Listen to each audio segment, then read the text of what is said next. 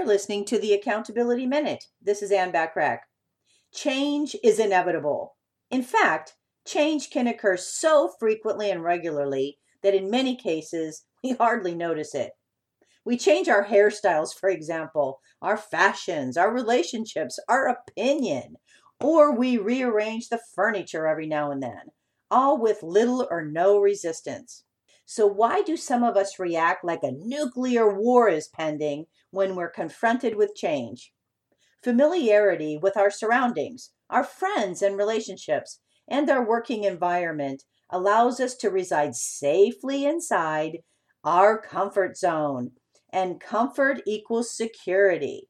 However, large changes require us to step outside our comfort zone, adapt to new patterns of behavior, and learn new techniques for survival. Change makes us uneasy in many cases, even when a change seems logical and reasonable.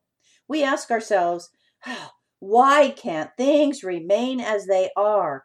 I liked it just the way it was. But that kind of thinking is self-delusional.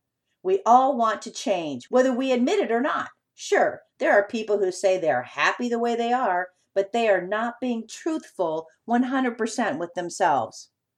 We all want to be better, faster, stronger, even richer, maybe more powerful, happier, more fulfilled. The list goes on and on.